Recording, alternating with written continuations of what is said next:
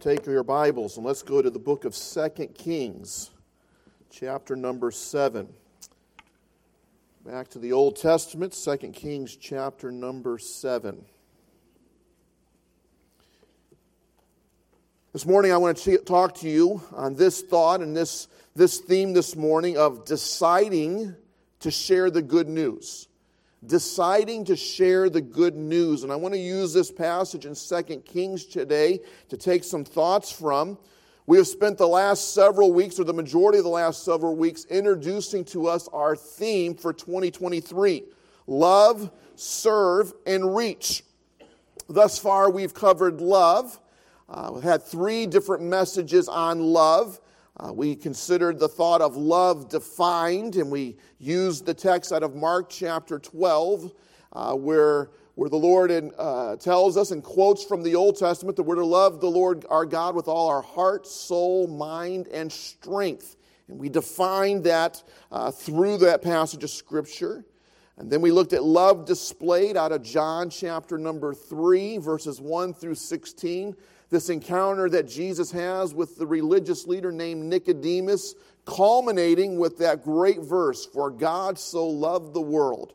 And then we saw out of Luke chapter number 10, love indeed, or love in action. How we can get our love in action there, and we studied the Good Samaritan out of Luke chapter number 10. That led us to our second word, serve. Now, love is the first in order, and it's basically the foundation to this theme. When our love is correct, everything else will fall in the proper order, in the proper way. And when you love God correctly and we love others correctly, the service will follow. And we talked about out of Romans chapter 12 in 2 different messages. First of all, that service is reasonable. Romans 12:1, "I beseech you therefore, brethren, by the mercies of God, that you present your bodies a living sacrifice, wholly acceptable unto God, which is your reasonable service." And because of the mercies of God, and because of the calling of God, and God's perfect will in our life, and because of the gifts that He's blessed us with, it is reasonable that we would serve Him. And then we studied a little bit deeper in Romans chapter 12, verses 2 through 21 last Sunday on pleasing God or pleasing self.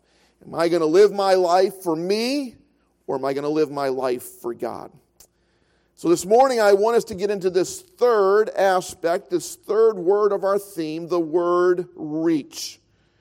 And we'll introduce it today, and next Sunday I'll conclude it. March 5th, we have a guest speaker with us, Jeremy Rowland. He is the director of Baptist Church Planting Ministries, a ministry we support here at Heritage in our missions. And Baptist church planters, they assist church planters and the local churches those church planters are out of. And we're going to be talking on that Sunday, on both the morning and the evening, as Jeremy and Baptist Church Planting Ministry will be assisting Heritage Baptist Church, as we have the privilege of starting another church out of Heritage this fall in Oranmore, Ireland, with Andrew and Sean Canavan. And we're excited for Andrew and Sean. They're going to be planning this church this October over in Oranmore. And Jeremy is going to be going over there to assist them. And so we're going to be talking about as our church family on the 5th. And then on the 12th of March, we're getting back into our series of messages out of the book of Psalms. This is my story. This is my psalm. And many of you have asked me, "Pastor, let me know when you're preaching out of Psalm 23. Well, put it on your calendar. March 12th is the day we're planning on preaching out of Psalm 23. Looking forward to that. But this morning, let's consider this thought of deciding to share the good news. Let's read our text this morning out of 2 Kings chapter 7. Follow along with me, verse 1 down through verse 16. "Then Elisha said, Hear ye the word of the Lord. Thus saith the Lord, Tomorrow about this time shall a measure of flour be sold for a shekel, and 2 measures of barley for a shekel, in the gate of Samaria.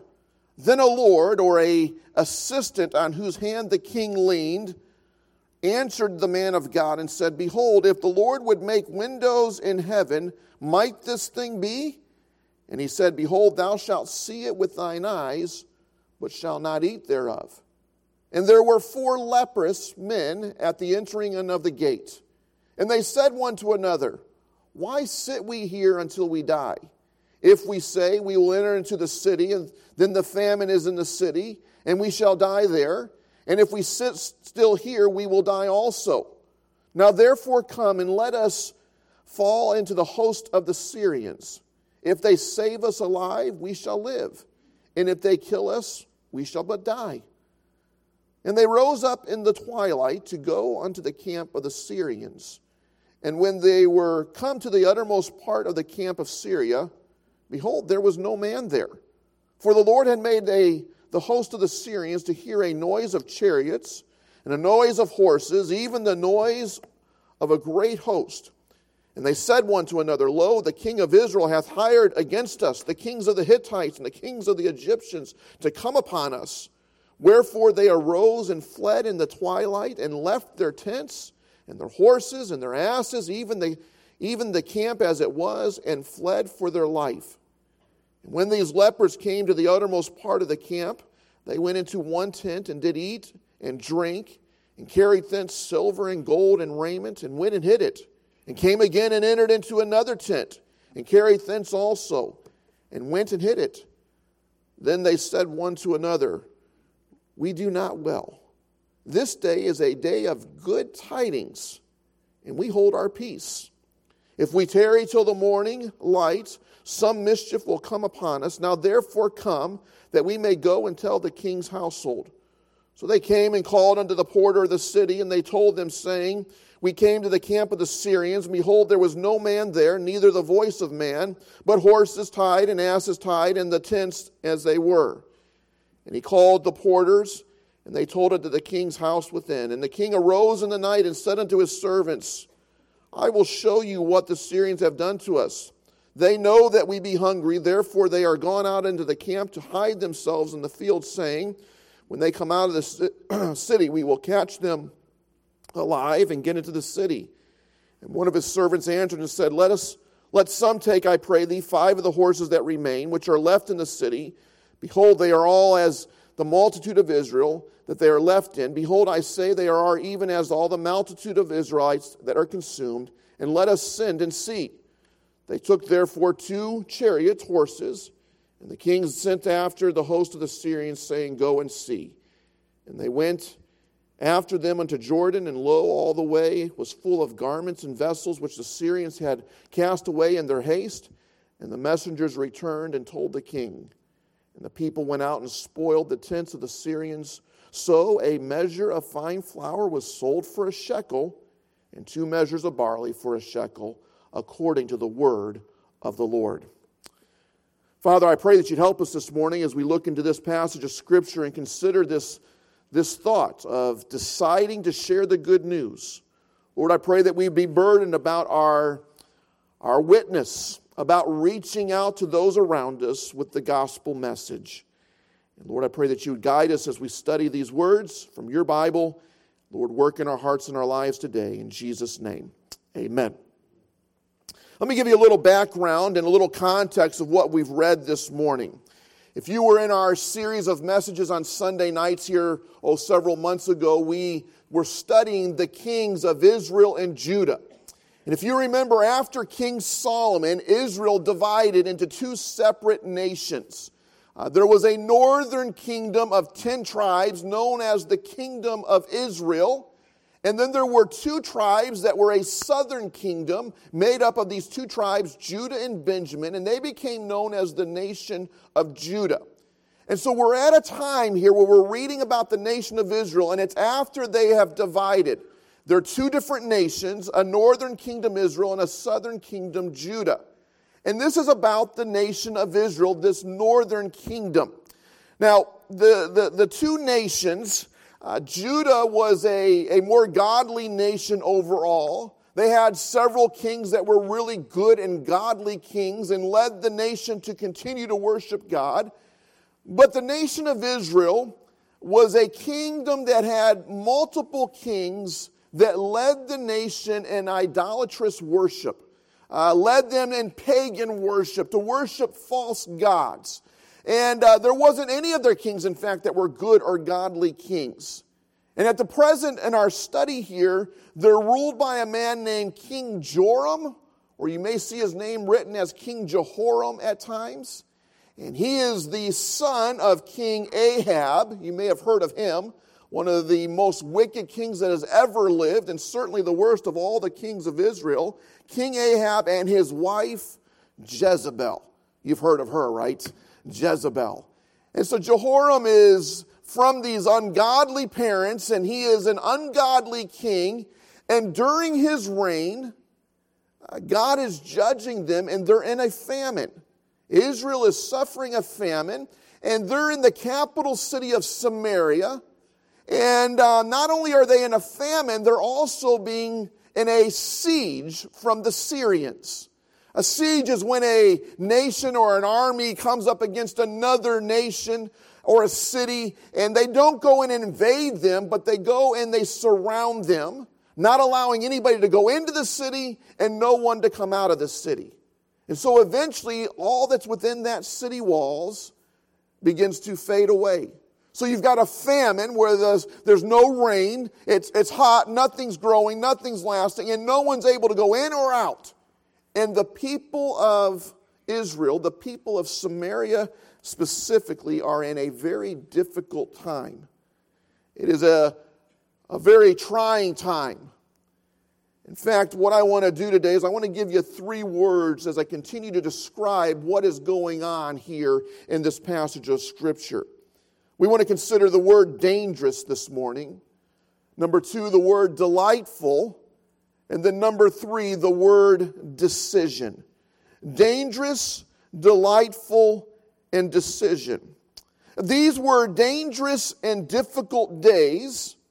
But in the midst of those dangerous days, we learn of some delightful news and then a decision that had to be made in spite of, or in the light of that news they received. The dangerous days. How bad did it get during this siege and during this famine? Turn back with me to chapter number 6, if you will. In chapter number 6, we learn a little bit about this famine and this siege and what's going on inside the gates of Samaria. Look at verse 24 of chapter 6. And it came to pass after this that Ben-Hadad, king of Syria, gathered up all his host and went up and besieged Samaria. That's the capital city of Israel. And there was a great famine in Samaria, and behold, they besieged it until an ass's head was sold for 80 pieces of silver, and the 4th part of a cab of dove's dung for 5 pieces of silver. How bad did it get? Well, they're talking here in verse number 25 that it's gotten so bad that they're taking a donkey, not typically your prime meat-bearing animal. Certainly it could be used for that, but it wasn't typical. And in fact, in the law, the Jews were not to eat of this type of an animal. But they have this donkey, and they've butchered it, and they're taking the head of this donkey, and they're selling it for 80 pieces of silver. Now, that may not mean a lot to us, but according to all the Bible books and scholars that I've studied and read, this means inflation has gone through the roof. This is a extremely high price for a very low quality piece of meat-bearing flesh there. What are they going to do with the head of a donkey? Maybe boil it? Maybe get a little bit of meat out of it? Maybe eat some of those parts of it in there? But it's certainly not going to be something that is great sustaining and certainly not worth the 80 pieces of silver. This is recorded for us to show us how expensive things have gotten because they're lacking meat, they're lacking food. Now they're selling even the head of a donkey, something that would have never been butchered before and something that would have never been sold before now is selling for a high price. He goes on to describe even a dove, the waist of a dove is being sold for how much? I think 5 pieces of silver. the waste, the dung of this dove. It says a cab. It's about a quart's worth of waste. Now, the waste could be used for multiple reasons. They used it to start fires or as fuel for fires, but there's also recordings of people and cities and nations that have gone through famine and gone through without that, where they have resorted to consuming waste to live. And again, what is this doing to us? It's showing us how bad things are. It's showing us how difficult things have gotten there in Samaria. It's showing how awful life is at the moment. And then it gets worse. It gets far worse. In verses 26 down through 29, I'm not going to read it this morning, and I'm going to be careful how much I comment on it. But let me just say that there are people now resorting to cannibalism. There are people that, even mothers, taking their own child and resorting to cannibalism. Now listen, when the Bible records something like this, it's not to condone it. It's again just showing us how low man has gotten, how depraved man has gotten, how difficult and dangerous these days that these people were living in. The situation there is dangerous, it's difficult, it's dire. These are desperate days. Now let me remind us this morning, this was thousands and thousands and thousands of years ago. This is far removed from our culture, from our way of thinking. But let me remind you that the Scripture does tell us that in the last days, we're going to live in what the Bible calls perilous times. In 2 Timothy chapter 3, verse number 1. Perilous times. You know what that word perilous means? It means dangerous. It means difficult. It means fierce. We are living in days that are dangerous days, church.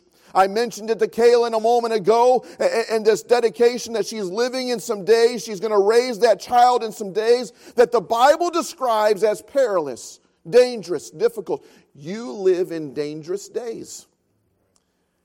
You say, Pastor, we're not going hungry. We don't have, we're not doing without. No one's put a siege around us. Amos the prophet in Amos chapter 8 predicts this for us. Prophesies these thoughts, that there will come a day when there will be a famine. Not a famine for food, but a famine for hearing the word of God. And church, if we're not in that day, we're very, very, very close to those days. When there are more and more people that are rejecting the word of God, they're rejecting the ways of God, the things of God. We live in a day when people are saying no to the word of God, will not endure sound doctrine, as Paul told Timothy in 2 Timothy chapter number 4. As I said, if we're not there, we're very, very close. We live in dangerous days. It may not hit us like it was there in the same fashion, but I can guarantee you and I can promise you these are dangerous days that we're living in.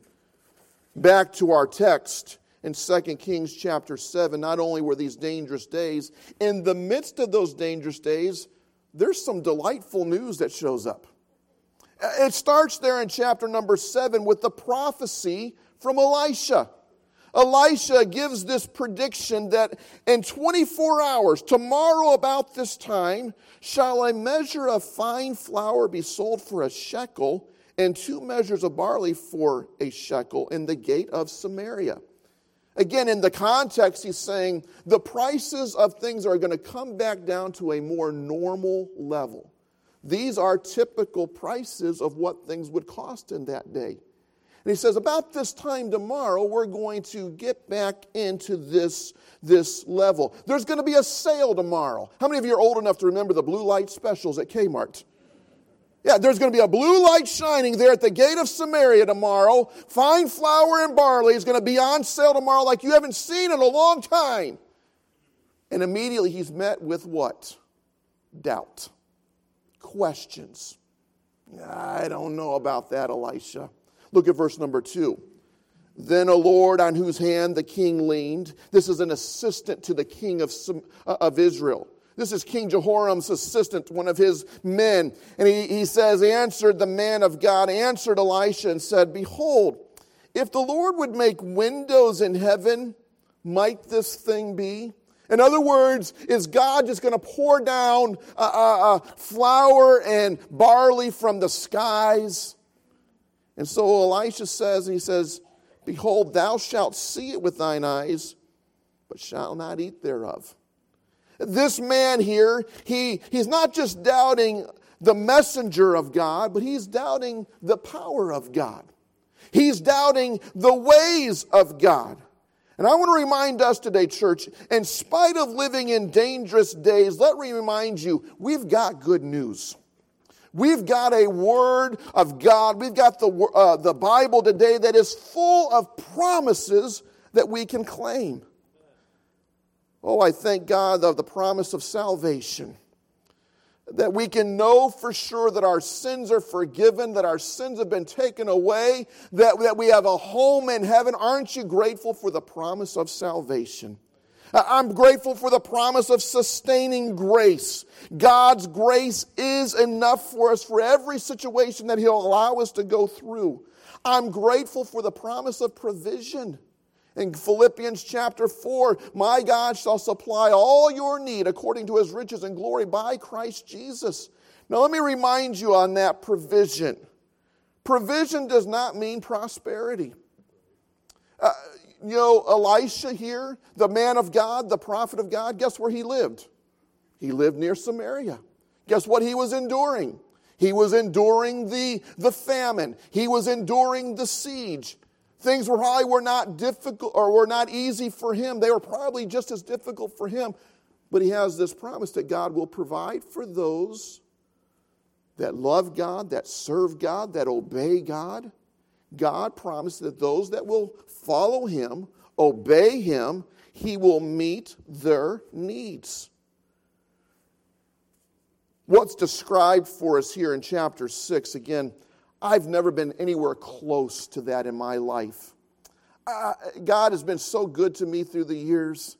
I've heard different preachers talk about when they were in Bible college, maybe as a young married couple, and going out to their mailbox and checks or money being in their mailbox right at the time they needed them, just providing for them in miraculous ways. And to be honest with you, I've not had a whole lot of times in my life where I needed those type of things. I can remember one time when we were young married and I don't even know if we had both boys yet. I guess we did. Both our boys with their babies and just a busy time in our life, a busy season. And Rachel went to the cupboards one day to make something for supper that evening. And she was like, I got nothing for supper. And I said, what do you mean you have nothing for supper? And she walked over to me. She gave me a freeze pop, one of those popsicles in a plastic bag. She goes, there you go. I'm going to the grocery store. Suck on that until I get back, And I said, I don't even like orange. I want cherry. And that's about as bad as it's got. I just had to wait a little bit till she got back. Now, we've not always had T-bones in the freezer, but God's taking care of us. God's used people in our lives to take care of us. I remember one of the first times, going out to eat for us as a young married couple was maybe McDonald's once a month, or if we're really living big, Taco Bell. It wasn't often and it wasn't frequent. I remember a family said, we want to take you out to eat one night. And they showed up at our house in a limo. Took us out in a limo, took us to this fancy restaurant, and said, we just want to be kind to you tonight and just give you something. We didn't know how to act, It was just amazing. But, we've not always had that. And God's used people in our lives. But what I'm saying this morning is God will take care of you. It may not always be prosperity, but there will be provision. And then there's the promise of eternity, the promise of heaven. For those that know Christ as their Savior, for those that have been born again. We studied on Wednesday evening, we studied about heaven. Here's basically, I could summarize it like this. All the awful things that we have to endure down here will never be up there. John goes there in chapter 21 of Revelation. There's no more tears, no more sorrows, no more pain, no more suffering. Oh, I look forward to those days. Never getting another phone call in the middle of the night of an accident. Never getting another phone call and hearing a report of a health condition or whatever it may be. Those will not exist in heaven. And though we have those promises, we have lots of good news, delightful news. There's dangerous days. There's delightful news. And then it comes down to this, a decision to be made. The remainder of our text is about these 4 lepers. Leprosy. Again, it's not something that's, maybe many of you in here aren't even familiar with it. I read a little bit about it, and today that if someone contracts leprosy, almost always it can be dealt with. It can be treated today. But in these Bible days, that was a death sentence. To get leprosy was a dangerous thing and an awful thing. It started with a little sore somewhere on your arm or on your foot, and just a little white sore. And when you saw that, you watched it. Because if it started to grow and it started to move, you knew that you were in trouble. It would affect you physically. This leprosy would spread across your skin.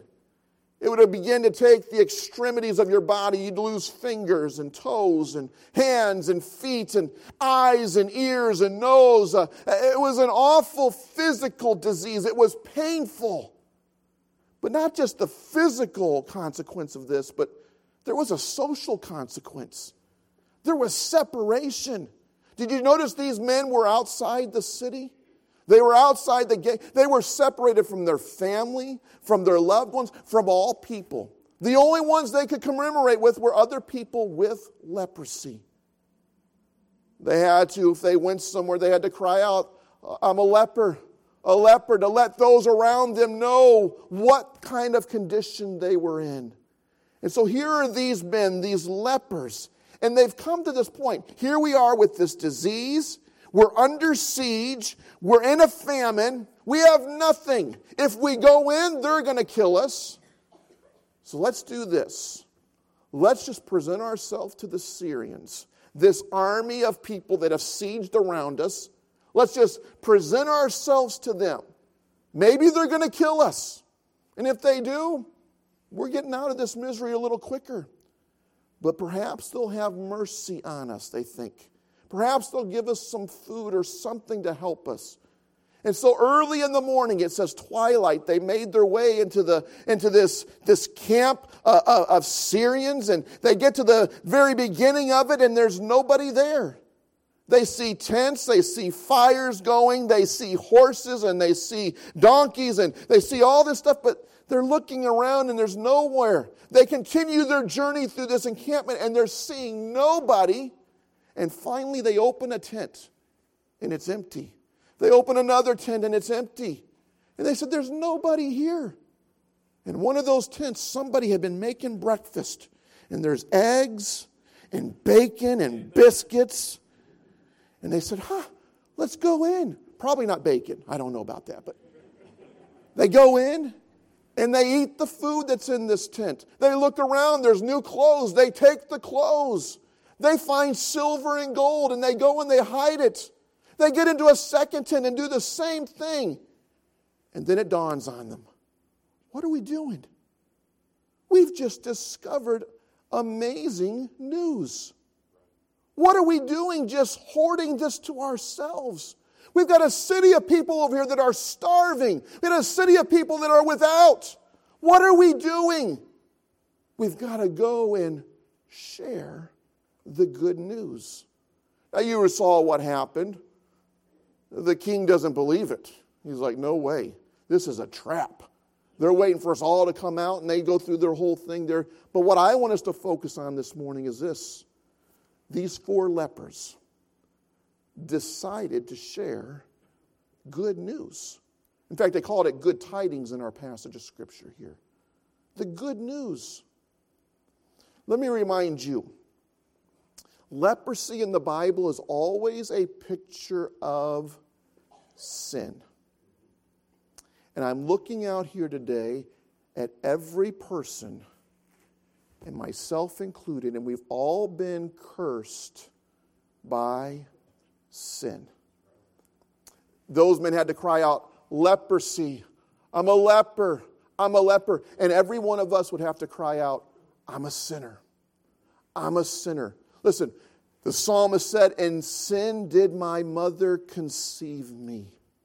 The Bible goes on to tell us in Romans chapter number 5 that because of Adam's sin, sin and death passed upon all men. This sin was passed down through us. You were born a sinner. You participated. We are all sinners here today. As bad as leprosy was, as all the physical conditions of this and the social conditions of this, the conditions and the consequences of sin are far worse. See, my sin, because I'm a sinner, it separates me from God. God is holy. He is sinless without sin. I'm a sinner, and because of that, I am separated from God. Now, I want you to know this today. This is what God desires with man. He wants a relationship with man. He wants fellowship with man. He wants union with man. He wants closeness with man. And the problem is sin. Sin blocks that. Sin hinders that, what God desires. And whether you're a little sinner or you're a big sinner, we all have the same problem. Our sin blocks us from God. It's a huge problem. According to Romans chapter number 6, if I die in my sin, I'll be separated from God forever. Listen, the soul of man will live on for eternity, either with God or apart from God. With Him in heaven or separated from Him forever in hell.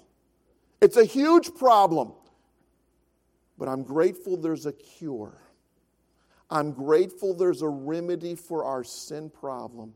It's nothing I could do. It's nothing you could do. It's not about being religious or a church member.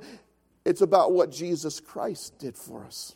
God loved you so much, according to Romans 5, verse 8, that He gave His Son, Jesus Christ, who came and lived a perfect and sinless life, and yet He went to the cross where He paid the penalty for my sins. And the Bible tells us in 2 Corinthians chapter number 5 that He actually became sin for us. My sin was removed from me and placed on Jesus. Your sin was removed from you and placed on Jesus that day. He became sin for us. And if we'll put our faith and our trust in Jesus Christ, here's what God does. He takes that sin and He removes it. And He allows you to have a relationship with God. Not because you deserved it or you earned it, but because of what Jesus Christ did for us. We call it grace. We call it the grace and mercy of God, that He saves us and He allows us to have this relationship. Oh, I trust today if there's someone here and you don't know what the term being saved or born again, you don't know if you've ever received Christ as your Savior. Oh, you've come today and you feel the tugging in your heart. That's God saying, I love you and I want you. I want this with you. Oh, I trust today you'll not leave here without getting that settled once and for all. But for the Christian here today, those that are saved, those that are born again, you've received this good news. Will you share the good news? See, we have a theme this year of love, serve, and then reach. There's a world all around us that doesn't know the truth of Jesus Christ, doesn't know that God loves them, doesn't know there's only one way to heaven, and that's through Jesus Christ. And you've received that good news. Will you share it? Will you go and deliver that message? What if today I had found out the cure to cancer? I figured out how to cure all forms of cancer. and I decided I'm never going to share it with anybody. Honestly, what would you think of me? It'd be so selfish, wouldn't it? It'd be ridiculous. Why would you do such a thing? Listen, there is a greater cure than the cure for cancer, and it's the cure for sin. And you're honored and you're privileged to have received that gift of salvation, that you've understood it, that God sought you, that you've been born again. What a great privilege. Why would you not share it with somebody? Your neighbor, your coworker, your family members, that individual that you don't even know, but God's brought across your path. Why would we not give to missions? Why would we not try our very best to get the gospel out as much as we can? And it comes down to this decision. Are you going to share the good news? And church, I am burdened in these last of the last days that we're living in. Our window of time is very brief. Between now and when the Lord's coming back, I believe His return is soon. We only have a short time left to tell as many people as we possibly can. And I trust today that your heart will be touched and burdened about our responsibility as a Christian, as a saved person, as a born-again person, to share the good news with someone. Why don't you start off with just a prayer? Lord, help me to reach one person this year. I mean, just think about that. There may be 250 people, 300 people in here. Can you imagine if all of us just reached one person for the Lord? What an amazing thing that would be. What if someone gets to reach someone in March? Doesn't mean you give up, you stop. I met my quota for the year. You know what will happen? You reach somebody, one person, you'll be motivated like you've never been before. You'll want to reach that second person, that third person. Church, we've got to get motivated. And I trust today you'll be motivated by what God has done for you. If you're here today and you don't know Christ as your Savior, these words, these thoughts are foreign to you. You're not sure what they mean. Oh, we would love to share with you.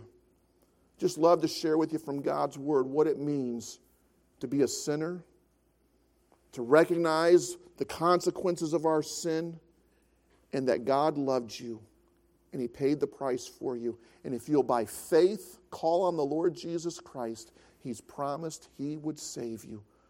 It's the greatest message, the greatest news you could ever receive. Don't leave here today without letting someone share with. In a moment, we're going to have what we call an invitation.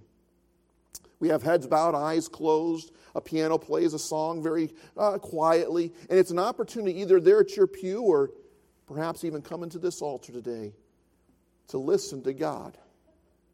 The Lord's working in your heart, Christian. Would you be obedient to Him today? If you're here today and you don't know Christ, would you come and find out about Him today?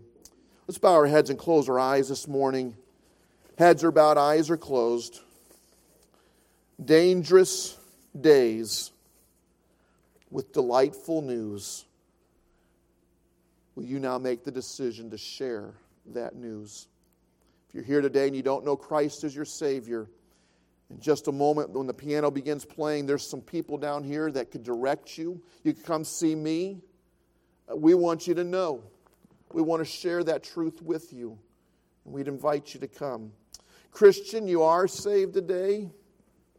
Are you telling anybody about the good news you've received? Are you like those lepers that are in that tent and they're like, what are we doing? I've got to go tell somebody about this. Has God laid a person on your heart? A family on your heart? Why don't you come and pray about it today if He has? Father, I pray that you take this invitation now. Use this time, these moments for your honor and your glory. Help us to be obedient to you this morning in Jesus' name. Our heads are bowed, our eyes are closed. Would you stand this morning? And as the piano begins to play, if the Lord spoke to your heart, would you respond to Him this morning? The altar's available or there at your pew. But let's be obedient today. And again, if you're here without Christ or you're not sure, would you come today? Let us share the good news of Jesus Christ with you.